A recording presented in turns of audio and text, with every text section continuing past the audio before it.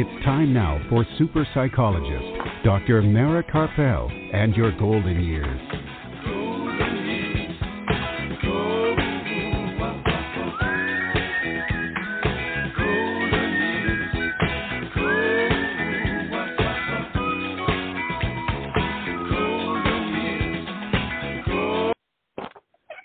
Good evening and welcome to Dr. Mara Karpel and your golden years. This evening and every Sunday evening at 5 p.m. Central Time and at 6 p.m. Eastern Time, right here on blogtalkradio.com, on drmarakarpel.com, and now on Apple Podcasts. And today is Sunday, July the 25th, 2021, and I'm psychologist Dr. Mara Karpel, and we are back live in beautiful and very hot Austin, Texas, and I hope that you're enjoying your summer and staying safe and cool wherever you are this evening. Art Mendoza of Accomplice Entertainment, producer of this program, is here with us as usual to make the show run smoothly, and we have another great program in store for you. In a little while after the break, we'll be joined once again by Wall Street Journal and USA Today bestselling author and regular columnist for Forbes and entrepreneur Robert Glazer. And this time, Robert will be here to discuss his latest book, How to Thrive in the Virtual Workplace, Simple and Effective Tips for Successful, Productive, and Empowered Remote Work. And then also later in the program, musician Patrick Trahan will be back to discuss what he's been doing, and we'll be playing some of his music. And along the way, I'll discuss some of my thoughts about reconnecting to our passion and joy after such a long time of isolation.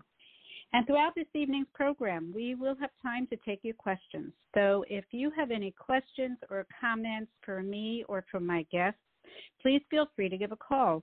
The toll-free number is 855-345-4720. That's 855-345-4720. Or you can email your questions to me, and I will read them on air to my guests.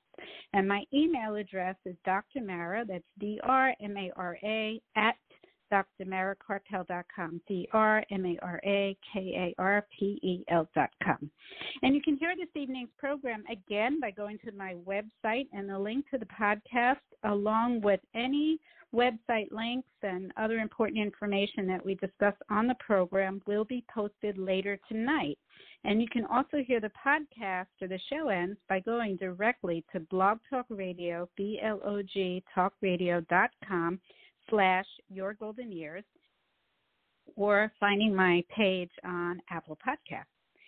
And be sure to follow me on Facebook, Dr. Mara Karpel, Your Golden Years, for information about upcoming shows and upcoming events. This evening's program is produced by Accomplice Entertainment, Postal Productions, and Psyched Up Productions, and sponsored by AmightyGoodTime.com.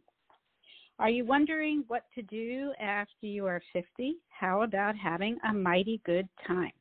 It's free to search, free to post, and much more at AmightyGoodTime.com. Whether it's in person or virtual, anything can be found to fill your day with others that are in your age group. So be more active and start filling your days. Go to AmightyGoodTime.com. That's AmightyGoodTime.com. Okay, we're going to take a brief break to play a couple more of our sponsors' commercials, but it's going to be very brief, so don't go anywhere. We'll be right back with Robert Glazer to talk about thriving in the virtual workplace. Don't go anywhere. We'll be right back. Super psychologist Dr. Mara Karpel will be back after words from our sponsors.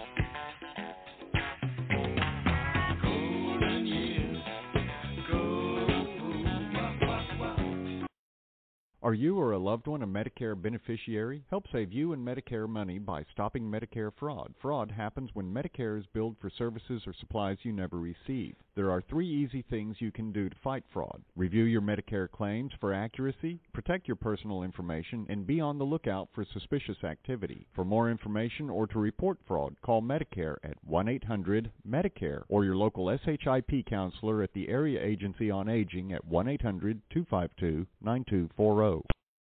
Dr. Mara's book, The Passionate Life, Creating Vitality and Joy at Any Age, is now available on Kindle and in paperback at Amazon.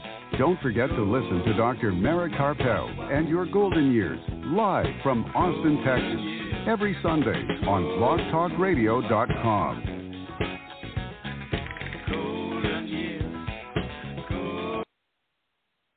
And we're back. If you're just joining us, this is Mara Karpel and Your Golden Years right here on blogtalkradio.com and on drmarakarpel.com. And now joining us on the phone, returning to the show, we have Robert Glazer. Oops, it looks like Bob has dropped.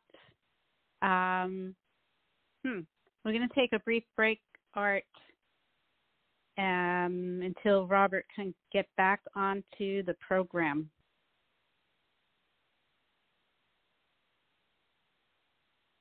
Oh, there he is.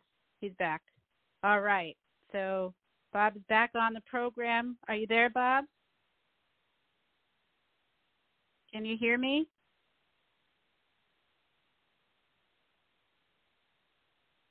Okay. We're having a little bit of technical difficulties, so let's take a brief break and we'll be right back.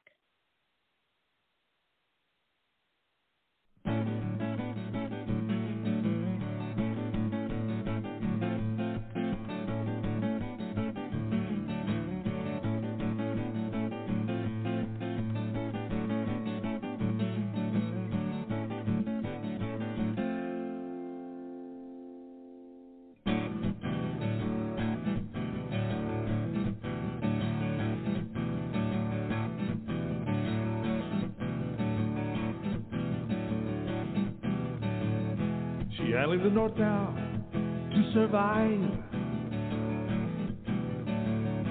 She owed so many people, she stayed alive. If you get in front of her past, she'll eat you alive. It's the truth.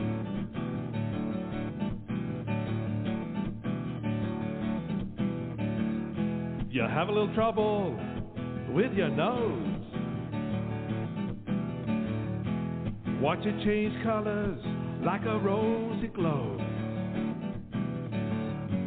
If you see your face in the mirror when it's down on its side, you better hide. You'll lose your hide, and I'm gonna show you.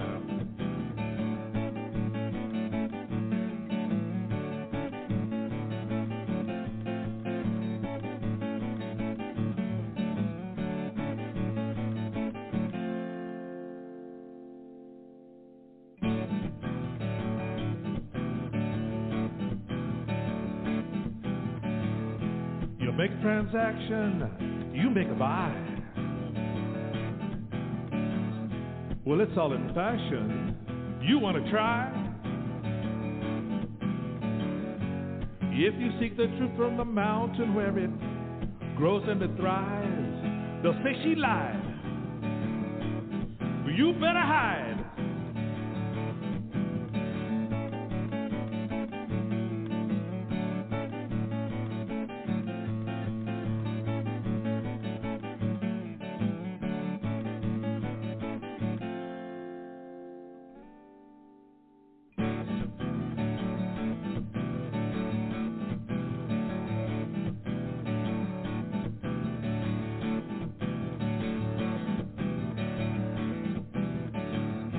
She leaves the North now to survive. She owes so many people. We have Bob on the phone. Sorry about that technical difficulty. Welcome to the show. That's why we have backup numbers. So always good to have a backup plan. That's right. That's the joy of technology, which is one of the things that you're going to talk about, right? Yeah, sometimes the simple stuff just doesn't work. That's right. So welcome back. It was almost a year ago, it was about 11 months ago that you were on last time to talk about your books back then, Friday Forward and Elevate. And now we've gone through this extended pandemic with a lot of people working virtually. So your latest book, How to Thrive in the Virtual Workplace, is perfect for this time. So welcome. Thank you. And look, I think we're at an interesting inflection. You know, when I started writing that book and got some information out during COVID, it really was about how do you sort of survive the current working scenario and the shift to remote work, and now it's like, what are we going to do going forward? And I think a lot of companies have real decisions to make, because this has opened people's eyes to how they can work and what they might be interested in doing, and there's a whole different set of challenges and opportunities right now. Yeah. I mean, can I give you my personal experience, because I've been working virtually since March of 2020. Yeah. So I've been I'm working virtually since, really April of 2020, because it took a month to get approval for us to be allowed to work from home. And so what did you do during that time? Did you just sit there not being able to do anything? Pretty much. Yeah, that's crazy. I had a couple of private clients that I went ahead and started seeing them virtually, but these are my I mainly evaluate veterans, and so we needed the VA to approve it, and also I guess the companies that I contract with had to set up the platforms for us to do it. My friends who are doctors had complained to me for years that, you know, all the patient calls and all the stuff that they took, you know, remotely, they didn't get paid for. Right. So some of the advantage, like my experience has been that I really like working from home, and I want to continue doing it because I don't have to commute. I like being able to take a break and go walk on my treadmill in between to kind of de-escalate my stress. The advantage has been that I put a lot more stress on myself, figuring that I'm working from home so I can do more work. I don't have that commute time, so I added extra work and I wore myself out. Yeah, that is very common. And I think that before the pandemic, if you had asked people, you know, with their perception of sort of remote workers, they would say, oh, they're not working as much. They're doing personal stuff, or otherwise are people working from home. The bias would have really been that, you know, there clearly was, you know, work from home meant not working as much. And I think one of the paradoxical things that people have come to see firsthand and understand during the last 12 months is that actually the opposite is true. I think people working from home have a much harder time drawing lines and boundaries, because it's easier to keep working. You don't have that break. So I think people really got to look at the other side of that. Maybe they had some colleagues for a year working from home who they sort of, you know, look down on, and maybe I don't know, maybe that recast it in a different light. Yeah, and I think you put your finger on what I experienced, that lack of boundary. I felt like there's a really blurred line between home and work, and you figure, well, I have a few extra minutes right now, so I'm just going to do some work. So we kind of gave up a lot of our own personal time. Yeah, and that's one of the main things that I talk about in the sort of employee section of the book is, you know, how to structure both physically and mentally your work time and workspace so that you have those boundaries, because those boundaries are important. You know, if you're bringing your, you know, let's just say kind of more, you know, typical maybe office work, you bring your laptop into bed. You know, you bring it into the kitchen, you drive around, so you're kind of just dragging work all over the place. Now work's in your bedroom, work's at your breakfast table, and so I think getting those hours, having it designated. Obviously, a lot of people could not do this during COVID, particularly if they're like working somewhere like New York and really hadn't planned on it, but having a dedicated space, I think in keeping your work there is really important. There really is something to this sort of Superman and Clark Kent kind of changeover of this is my workspace, and you know, you mentioned this too, and this talked about in the book too. I think a lot of people really needed that sort of virtual commute. You know, they didn't want to be stuck in traffic, but there was something to the commute of sort of a wind down, and also to having the morning routine. One of the things I really encourage people to do is to not get up and jump on their computer, and to really like get up, shower, have breakfast, have their coffee, have that quiet time in that morning before they settle into that space and turn on the phone or computer, because then once you do that, everything's coming at you. Most of us, maybe not you, most of us don't operate in life or death industries, but as soon as we start seeing that stuff, we have a real hard time. We have a hard time, you know, we're just pulled right into it, and we can't kind of turn it off in our brains. Yeah, I mean, I was working so much that I do the telehealth, and then I also write up reports. And so I was working till late at night every night writing reports. And I figured there's nothing else to do. Everything is, you know, dangerous to go out and be around people. So I might as well just do more work, but there is a cost to that. I became really exhausted. that it is. I think you experienced what a lot of people, like I said, have experienced or learned anecdotally, which was that the opposite of what they had sort of perceived was true, and that that working from home actually was more work. So there are some great benefits to the flexibility of working from home.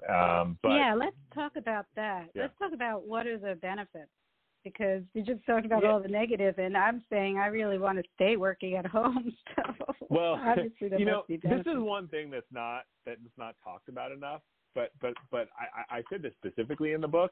If you liked working from home during the last 18 months, you should really love it after that. This was probably the worst time in history to work from home. Maybe not in history, because we have some technology and stuff otherwise. But, you know, one of the things we always said in our company, we've done this for 14 years, it was not about remote work, or it was not about necessarily working from home. It was about flexibility, and we had a lot of employees who valued flexibility. None of the benefits of that flexibility were available to most people. They were working from home. There was a global pandemic. They couldn't leave their couch. They're running kindergarten in the background. Like, you lose all the benefits of, like, hey, I could go, you know, train for my marathon in the middle of the day, or I could pick my kids up from school, or I could grab lunch with my friend, or go to a gym class. Or I could work from a different place or travel. So in some ways, I actually can't think of a worse time to work from home than the last 18 months, because I think people are missing all of the benefits that the flexibility provides because they were locked in their house. Right, exactly. It's not a great. They had flexibility to go upstairs, downstairs. I mean, maybe not if you live in New York, but that really wasn't. There wasn't a lot you could do with the upside other than you didn't have to get a commute, but you know, probably would have loved to be in the car for a half an hour, you know, at some point during COVID. So. I think that is also not discussed as much in terms of that these were really non-ideal conditions to work from home. Right, because you didn't see anything else but your home. Like you long to be in an office where you could at least have a different view. Yeah, if I think about a lot of the people like who value flexibility, who would choose our environment in the past. They were parents of young kids who really liked being able to not have to worry about that commute into the city because they could handle kind of drop off and pick off. They were people that, you know, were into something passionately, some sort of, you know, competitive dance or athletics or whatever, where there was a training regimen that they were allowed to, they could do, the flexibility provided them. Or it was people who liked to travel and move around. And all three of those groups were impacted. You know, none of those benefits were available to them. In fact, the people who were hurt the most were the people who, you know, wanted a flexible job because they had, young kids in preschool or kindergarten, otherwise, all of those kids were like at home, not self-sufficient, trying to do Right. Zoom school. I mean, that if you had kids under 5, like there was no possible, rainbows and unicorns that you could have made out of that situation. If you had a 12-year-old and they were on Zoom or playing too many video games, but like they weren't going to bother you because they wanted to play video games, right? But if you had kids under 5 or 6, like that was not the case. Right. So now going forward, once we are starting to move around a little bit more out in the world, the people are vaccinated and things are opening up, what are the advantages, or what are ways that people can work from home and stay productive and thrive and not have some of those, social isolation issues that we might have had over the past year?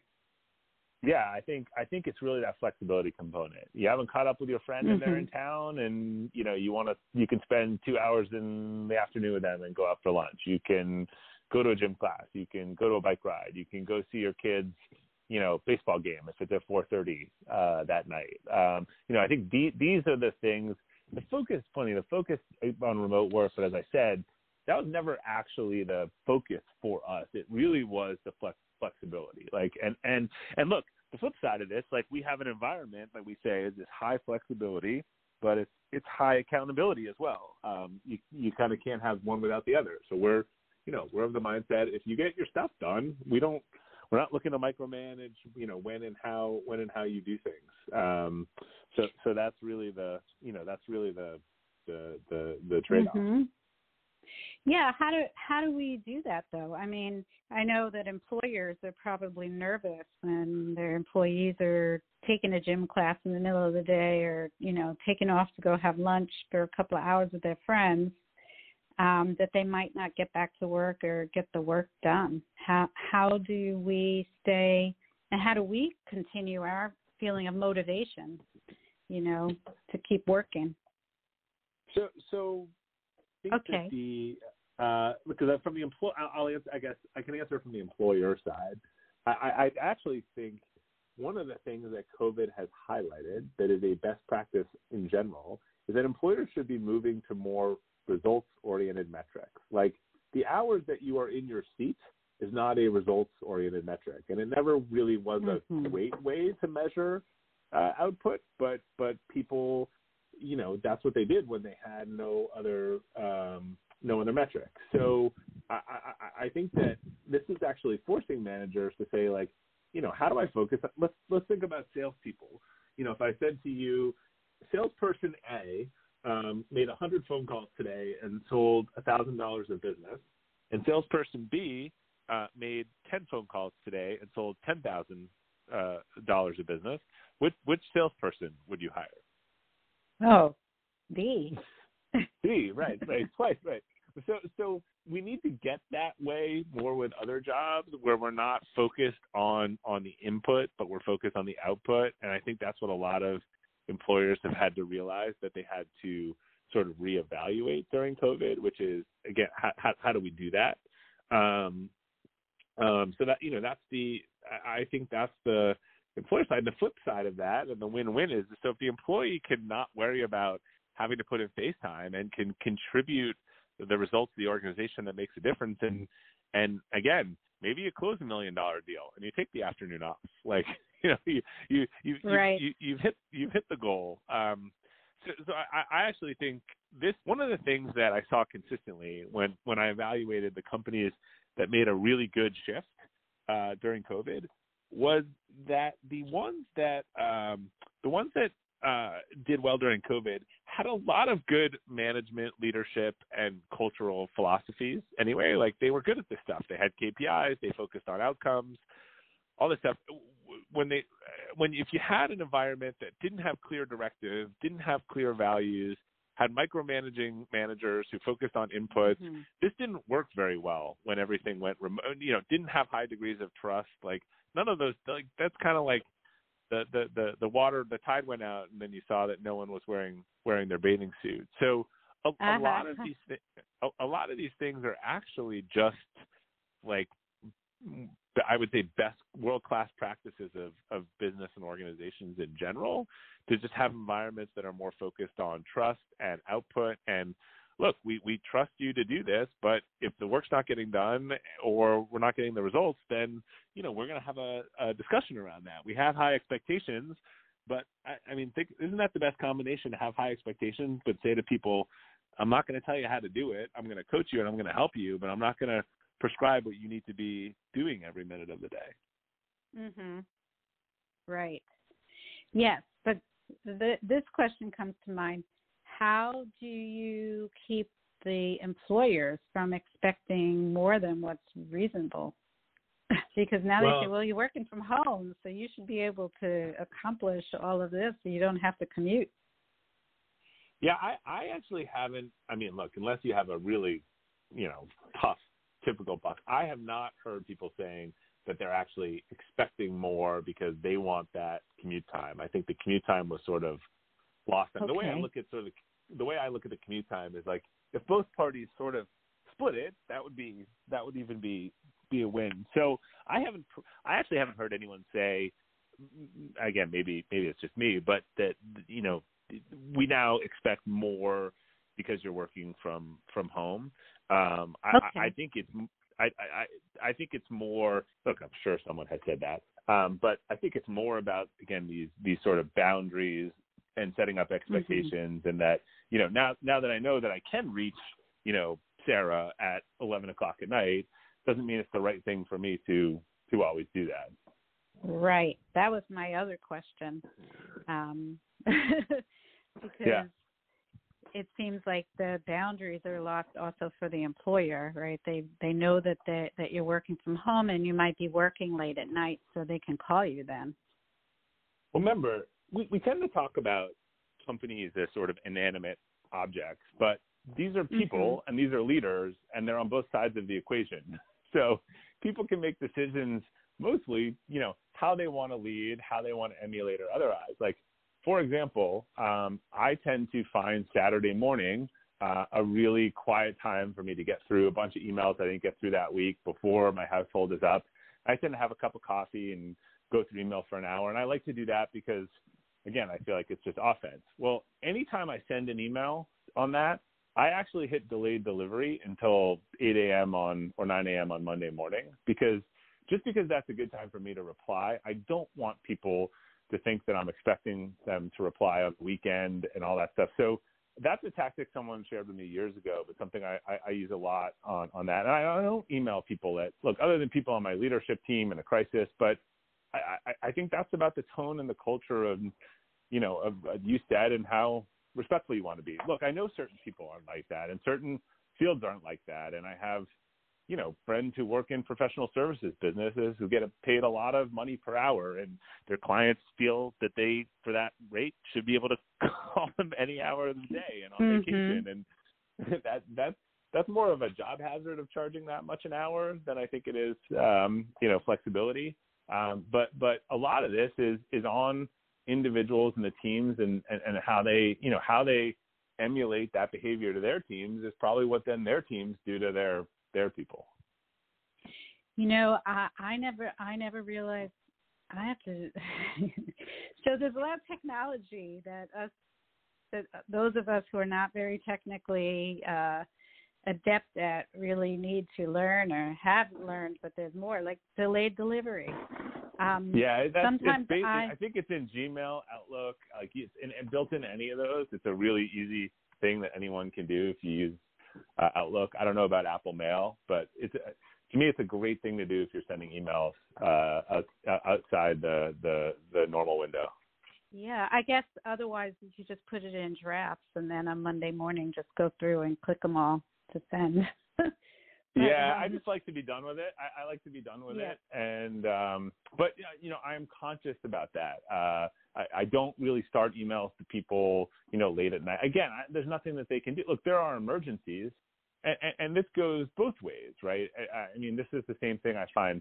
If you're an employee that wants this on one side, then you need to give it on the other side. You can't ask for, all this, when any employee says to me, I have some personal crisis and can I go leave for 6 hours or I got to do this, my answer is yes, right? Always. Like, but if we have a true work crisis and it happens at night or whatever, I would expect the same in return. But I'm talking about these should be 1 out of every 100 things, not not one of every night. So I think again, employees, I am finding it a little bit goes the other way with some employees these days. I think they expect all the flexibility in the world, but then they're like, oh, but I want the 9 to 5.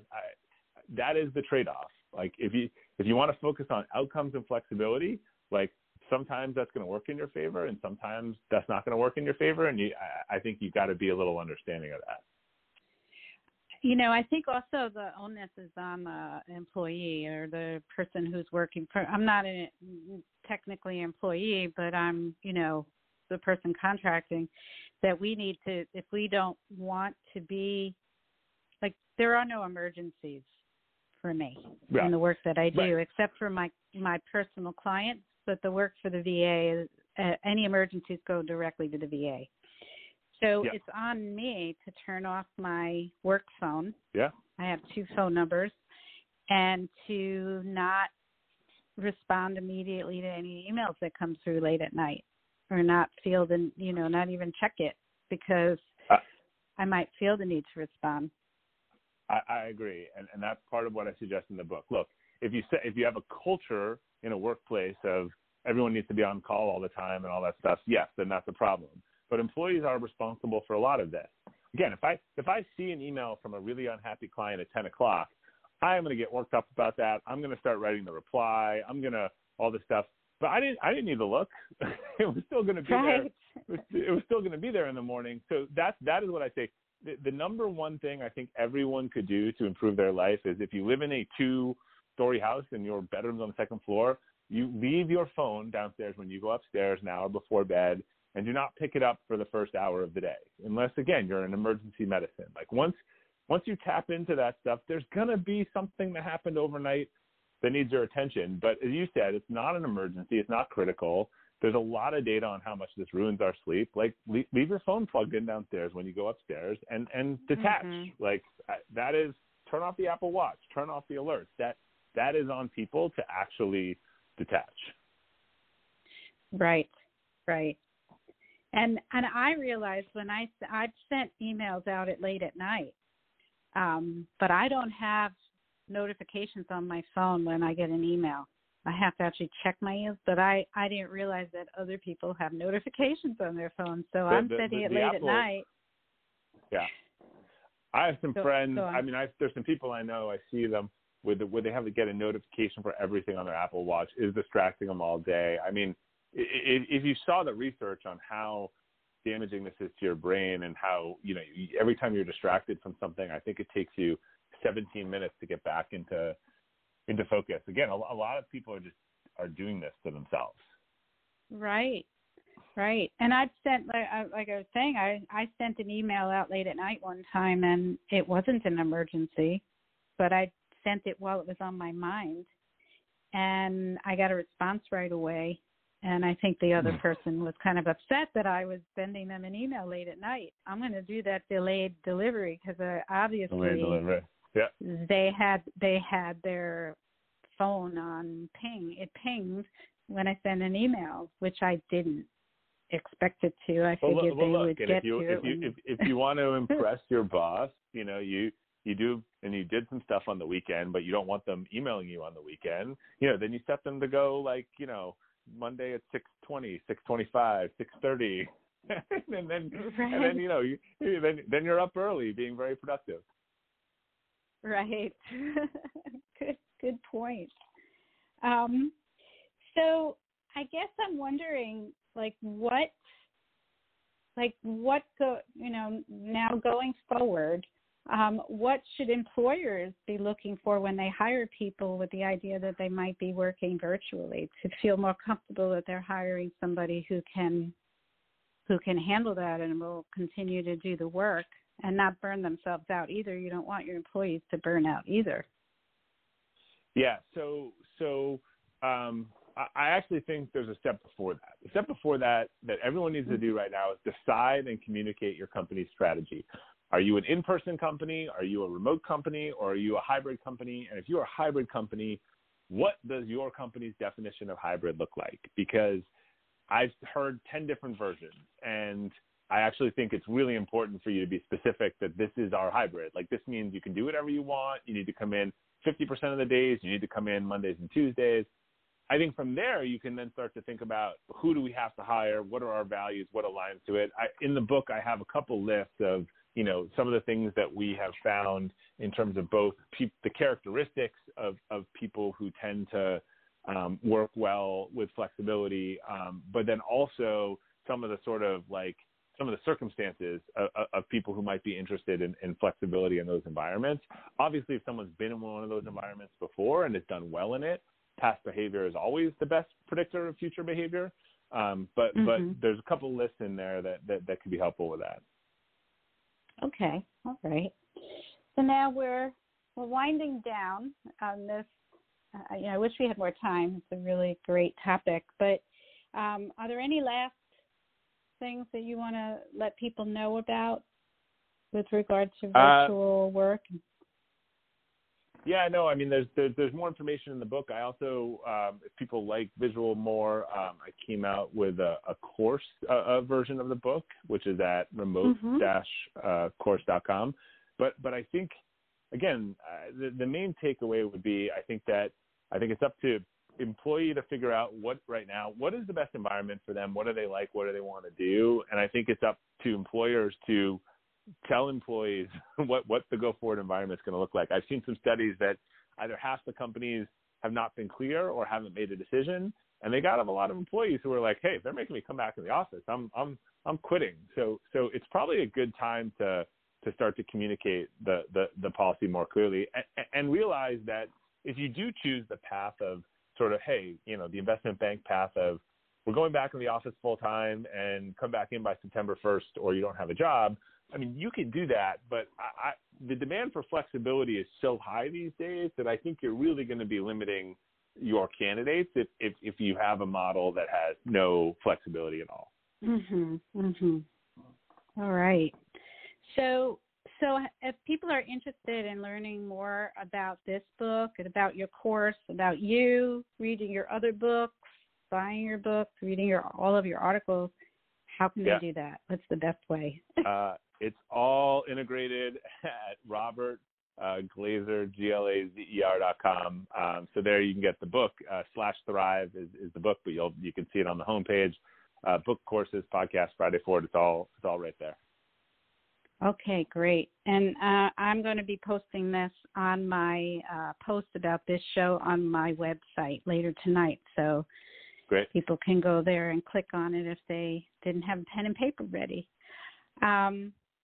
So thank you so much for being on the program again. I hope that this really does take off, this whole, that people continue to encourage working from home if people want to do that, because I think you're right. I think there's so much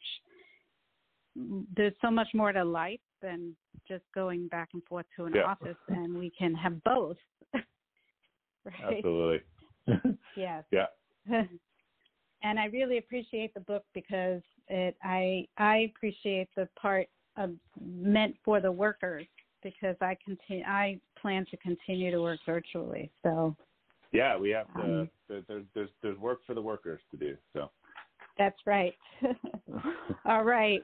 Well, thank you very much, and you have a very good evening. Okay. Take care. Bye now. Bye. All right, we're going to take a brief break. Don't go anywhere. We'll be right back. Dr. Mara's book, The Passionate Life, Creating Vitality and Joy at Any Age, is now available on Kindle and in paperback at Amazon. Don't forget to listen to Dr. Mara Karpel and Your Golden Years live from Austin, Texas, every Sunday on blogtalkradio.com. Please visit us on the web at www.drmarakarpel.com.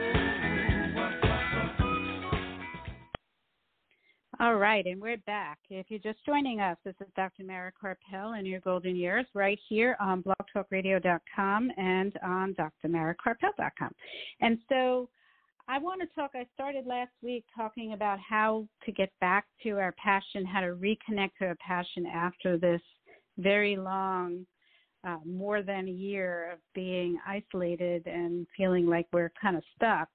And I think it really goes well with the discussion that we just had, that I just had with Bob Glazer about virtual working, because one of the things that he brought up was that if you have a passion that you're working on outside of your quote-unquote day job, then working from home can give you the time to do that. And so I really love that. And that's one of the things that I really love about the idea of continuing to work virtually. And I think he's right that the past year was not a good example of being passionate while you're working from home, because you're kind of stuck at home even when you're not working. But I think going forward, as we can get out more and we can navigate in the world, we can actually start taking steps toward our passion, whatever it is, during that time that we take from work, that we can be more flexible with work. And, you know, if we have a passion outside of work, like running or athletics or dancing or taking a class in painting, that we can actually do that. Or we can, and this brings me to the part about reconnecting to passion, or trying to find out what our passion is. And one of the ways of finding out what our passion is to be creative, whatever it is, even if it's not related to what the outcome will be. And when we discover that our passion, that when we engage in a creative activity like painting or drawing or playing an instrument or singing, or even getting out in nature, doing physical activity, that helps us to find our passion. It opens up that part of the brain that is more open to looking at things differently. It opens up the right side of the brain, which is more creative, and that's where we're going to find our passion. Even if that activity that we're doing is not exactly the passion, it will open our path to the passion. So if you are working virtually, as an example, then you have time in the middle of the day. You can make time to do something creative, and you can replace your commute time with your creative activity. Many people have told me that they just don't have time between going to work and taking care of their family to even make 10 minutes of time to take steps towards their passion. Well, now, if you're working virtually, you can use the time that you normally use for commuting, or you can move that time somewhere else in the day that is, you feel more creative to do that creative activity. So then there's no more excuse for not doing something to either follow your passion for 10 minutes or do something creative to stir up the ideas of what your passion might be. So that's one of the ways of reconnecting to our passion. This has been a really rough year and a half. I talked to a lot of people who have told me that they just feel like they've been standing still and they feel disconnected from their passion. And now that we're able to start to get to do more things, this is the time to start reconnecting and being creative and finding something that just brings you joy throughout the day to open up that portal to our passion. So I'm going to continue more with that next week. But meanwhile, I want to go to the music of our next guest, speaking of passion and creativity. And we're going to play the music of our next guest, Patrick Trahan, and then we'll speak with him.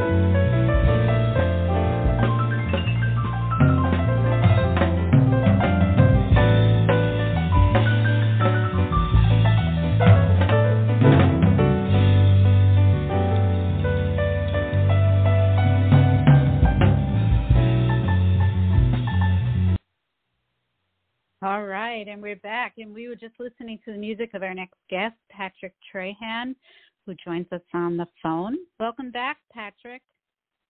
Hey, thank you. Thank you for having me. I looked it up, and I found that the last time you were on was in 2015. So it's been a while. It's been a while. Yeah, that's a long time ago. A lot's happened. Yeah. So I want to talk about what's been happening, but meanwhile, can you just talk to us a little bit about the music that we just played? Honestly, that song that we just listened to is called Phase Dance. Was written by Pat Metheny, a guitar player. Believe that or not, when I was teaching high school, I recorded that. The drummer and the bass player were students of mine, and the piano player was the assistant choir teacher at school. And, oh, wow. We got together as much as we could during lunch, and we just kind of all jived together real good, and we made that recording. Beautiful. It's a beautiful recording. So, what's been going on in the past few years? And even just over the past year during COVID? Well, COVID was devastating to me as a musician, but it had an upside to it. The downside is all of my performances were canceled. Mm-hmm. And I'm now starting to see some of the bookings are starting to come back in, but, I mean, everything was just gone. Right. So that was a little rough. That was a little tough. I really enjoyed playing for people, and that just kind of taken away from you. So what did you do during that time? Honestly, I did probably what a lot of musicians did and started writing music. Okay. So I'm actually in the process of putting out a whole album. It probably may be done by the end of this year or early next year. Uh-huh. And I've got a producer out of LA named Adam Hawley who's working with me on this right now. Okay. So was a lot of that music or all of it written during COVID? Some of it was written during COVID. Some of it's still being written. But a lot of it has to do with just the struggle and everything that I've wanted to share with everyone during COVID, you know? Right. Okay. And since this is the first time you've been on since 2015, what's been going on since 2015? Well, in 2016, I released a single called Small Talk on the radio. And I really didn't know how that was going to do because that was my first radio release ever. But it ended up peaking at number 21 on Billboard, and it did really well on radio, and it was very well received worldwide. So it kind of put my foot in the door a little bit, and it really kind of gave me the motivation. Hey, let's finish this album. Let's get this whole album done, you know? That's great. And I know you sent us Small Talk, so this would be a good time for us to play it. Do you want to talk about it before we play it? Yeah, Small Talk was actually co-written and produced by a friend of mine named Darren Ron out of Denver, Colorado. He's a Grammy nominated producer. He's also a saxophone player as well. He's got a very strong career behind him. He and I talked one year at the NAMM convention out in LA about doing a project together, and he kind of sent me this groove, and he's just like, hey, why don't you play whatever the first thing that comes to your mind is. And literally, in about a span of 10 minutes, I had written all of Small Talk.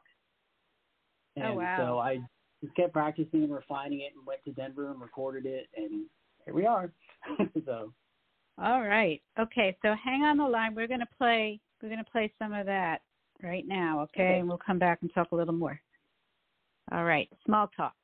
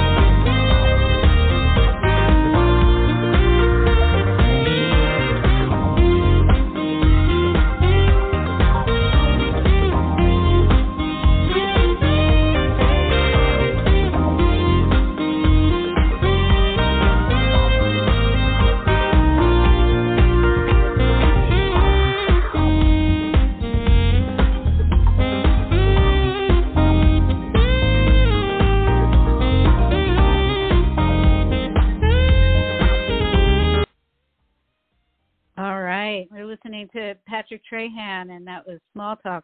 Beautiful. I'm sitting and bopping around in my seat here, Patrick. I was doing the same thing. I love it. It's a really groovy song. It is. So do you have any CDs that are out right now? Obviously, that recording, is that something that people can download? That is on all of the outlets. It's on iTunes, Amazon, Google, and anywhere you can find it, it's there. Okay. And then any other albums that are out? No, there is nothing out. My record label keeps really tight wraps on what gets released. So I've even sent them some tracks of the new album already, and they're just kind of holding on to that. So. Okay, so this is going to be the big debut when this album comes out. Yes. All right, you'll have to let us know, okay, so we can talk about it here. Yeah, okay. I look forward to that. And do you know where you're going to be playing? You said that some of the bookings are coming in. Anything that you know of now? I've got some private events that are coming up in the Houston and Dallas area. I don't have anything public yet. Those private events are there. Okay. And you're available for private events? Yes. Obviously. So how can listeners find out how to contact you if they want to book you or want to keep up with what's happening with when you are going to be performing publicly, where they can go see you? What's the best way that they can do that? Either on my website, which is patricktrahan.com, or Facebook. I put everything on Facebook, so more than likely if I have a performance coming up, I'll post ads on it for that on Facebook. So. Okay, and that's just your name, Patrick Trahan, at Facebook? Yes. And I'll be posting that on my website post about this show, so people can just go there if they didn't have their pen and paper ready.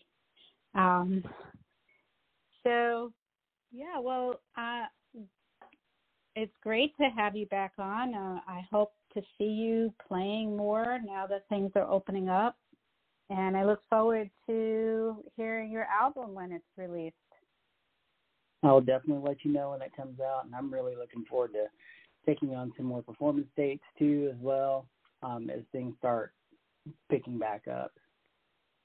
Right now got filled up with all the big name artists that have been doing this for many years. So a lot of those guys have been working already, and I'm just doing private events. Okay. Okay. All right. Well, let's hope that the vaccination rates go up and the infection rates go down, so then you can just keep booking more and more music. We can go out and hear live music again. That's what I'm hoping for. Yes. All right. Well, thank you so much for being on the show, Patrick, and best of luck to you, and stay safe, and I look forward to hearing more from you. All right. Thanks so much for having me. All right. Have a good night. All right. You too. Bye-bye. Bye-bye. All right. We've come to the end of another show, but before we go, let me let you guys know what's happening next week. Next Sunday, August 1st, we'll be back live from Austin, Texas, and we'll be joined once again by Professor of Education, Dr. Zakia Y. Gates, social justice professor. And there's a lot going on in the country right now in regard to social justice. So she's going to help us sort it out and understand some of the bigger issues going on. And if you want to hear tonight's program again and read the information from the show, get those website links that my guests spoke about, go to my website later tonight, drmarakarpel.com, and the links will be there along with the podcast. And you can also hear this evening's program in 5 minutes from now if you want to. and anytime after that by going directly to blogtalkradio.com/yourgoldenyears. Or if you listen on Apple Podcasts, it'll be there too in 5 minutes.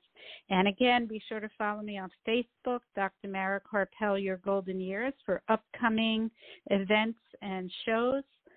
This program was produced by Accomplice Entertainment, Postal Productions, and Psyched Up Productions, and sponsored by amightygoodtime.com. Special thanks to my guests, Robert Glazer and Patrick Trahan.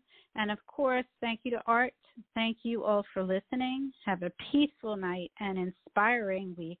And remember, youth has no age. Good night, everyone. Stay safe.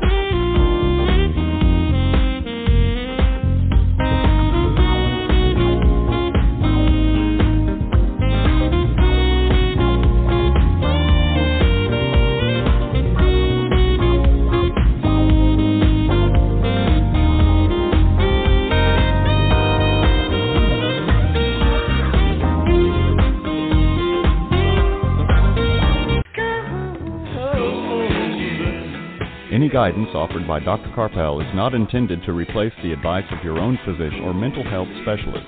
Neither Dr. Karpel, her sponsors, nor this station assumes responsibility for the misuse of any of the information given on this show.